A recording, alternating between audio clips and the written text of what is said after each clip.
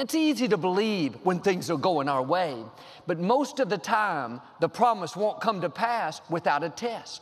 When you're under pressure, you don't understand why it's taking so long and why those people didn't keep their word.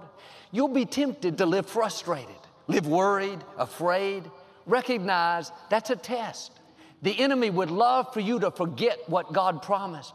He'd love for you to get so caught up in what's not happening, so focused on how your child isn't doing right when you thought you were going to get ahead. The pandemic hit. Now there's no way you can have a good year.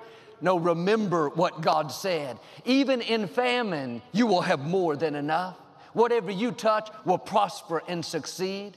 The economy is not your source. God is your source. You're connected to a supply line that will never run dry.